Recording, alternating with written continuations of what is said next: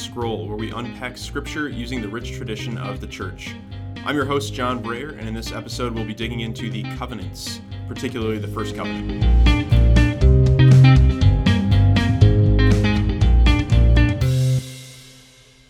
Like I mentioned in the intro, we'll be digging into the covenants, and in particular the first covenant. But before we do that, a quick correction.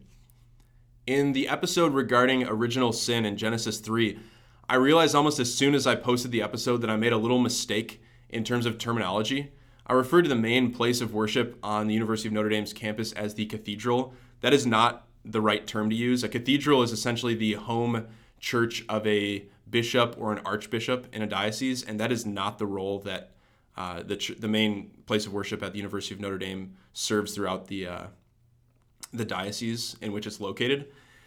The proper term for that church is basilica. And so essentially a basilica is a term for a church that's been designated by the Pope as a special place of worship, whether it's due to historical significance, whether it's a site of pilgrimage, a site of spiritual significance for some reason. So again, I apologize for that little mistake in terminology. It's the basilica, not the cathedral at the University of Notre Dame. But anyway, on to this week's episode. As we progress through the story of salvation history, we're going to find that one of the primary road marks along this path is set by the covenants that God forms with his people. And so this week's episode is dedicated to the basic concept of a covenant, as well as the first covenant that we find in Genesis.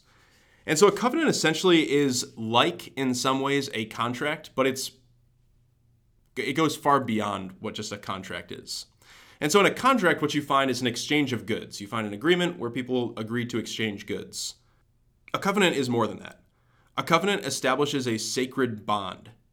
And in particular, biblically, a covenant represents an agreement between God and Israel, or his people, in which God promises loyalty, protection, or something else to his people in return for exclusive loyalty from them. A contract is a temporary agreement. It can be broken if the sides agree to break the contract. But that's not what a covenant is. A covenant is a permanent bond between God and his people.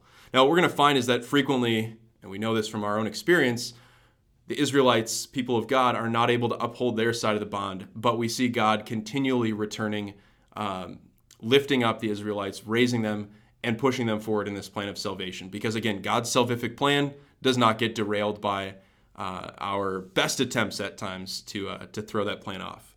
And so a covenant represents that type of relationship into which God enters with his people. And so what we're going to find as we trace these different covenants throughout the story of salvation history is that for each covenant, there is a mediator, a relationship that's lifted up, and a sign that that covenant has been put into action. Now, the first covenant we find in the whole story of salvation history takes place right at the beginning. In Genesis 1, we read over and over again that God reflects on his creation and that he sees it is good. But at the beginning of chapter 2, we read that God sees that something is not good. And so I'd like to read from Genesis chapter 2, verse 18. The Lord God said, "It is not good for the man to be alone. I will make a suitable partner for him." And so in this second chapter, we see God attempting to find a suitable partner, someone who complements the man he has created. And of course, where does this search or this quest or this path lead but to the creation of woman as the ideal partner for man? And so it's interesting and worthwhile to note that the first time God points out that something is not good, it's when he sees that man is alone. Men and women are not created to be alone. And we know this. We're social creatures. And so what we find is that this first covenant lifts up that relationship between men and women that we call marriage. And so the mediator for this first covenant is Adam, as he mediates between what's going to become this family of God and God himself. The relationship that's lifted up is marriage. And the sign of this covenant taking place, taking effect, is the Sabbath, the fact that God rests after this creation. Now in the Catechism we read this: the vocation to marriage is written in the very nature of man and woman as they came from the hand of the Creator. Marriage is not a purely human institution, despite the many variations it may have undergone through the centuries in different cultures, social structures, and spiritual attitudes. These differences should not cause us to forget its common and permanent characteristics. Although the dignity of this institution is not transparent everywhere with the same clarity, some sense of the greatness of the matrimonial union exists in all cultures. From the beginning of time, from the beginning of the creation of man and woman, this structure, this relationship between man and woman was written into our nature. We are made for each other. Now, I think it's worthwhile to note that the first covenant lifts up the relationship of marriage. And as we trace the covenants throughout the story of salvation history, from Adam to Noah, from Noah to Abraham, from Abraham to Moses, from Moses to David, what we find is that the relationship continually builds. So with Noah, as we get to the covenant with Noah, we'll find that that covenant lifts up his family. Abraham lifts up the tribe. Moses lifts up the nation. David lifts up the kingdom. And so we find that it's an outward movement. That's what God's plan is intended to do. It's intended to invite all into relationship. But notice where it starts. It starts with marriage. And when marriage crumbles, it puts all this at risk. Now, we don't have to look very far to see that marriage is under attack in many ways. The Catechism writes, "Every man experiences evil around him and within himself. This experience makes itself felt in the relationships between man and woman." And the Catechism goes on, "According to the faith, the disorder we notice so painfully does not stem from the nature of man and woman, nor from the nature of their relations, but from sin." And that's why I thought it'd be appropriate to tackle sin last week before getting to this episode about covenants and the relationship between men and women that we uphold as marriage.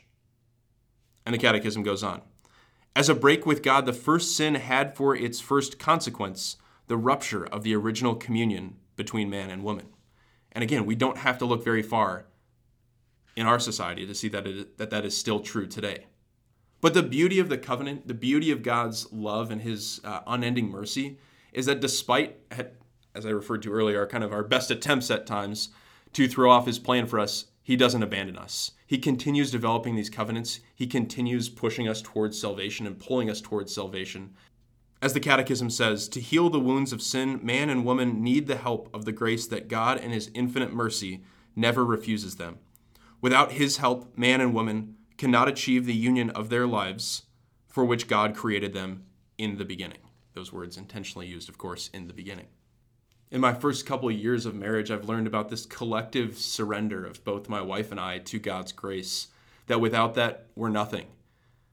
And I think that's the call here in Genesis 1 and 2, that we're created for each other, but because of this sin that has entered the world, we need God's love and mercy in ways that we can't even imagine at times. And so as we trace this story of salvation history throughout Scripture, we need to continue following these covenants. We need to continue seeing how God pulls us. He draws us into deeper relationship, and he uses our relationships that we have with each other to lead towards him. Thanks for joining me this week. Next week, we'll continue with this story as we get into the patriarchs, primarily Abraham.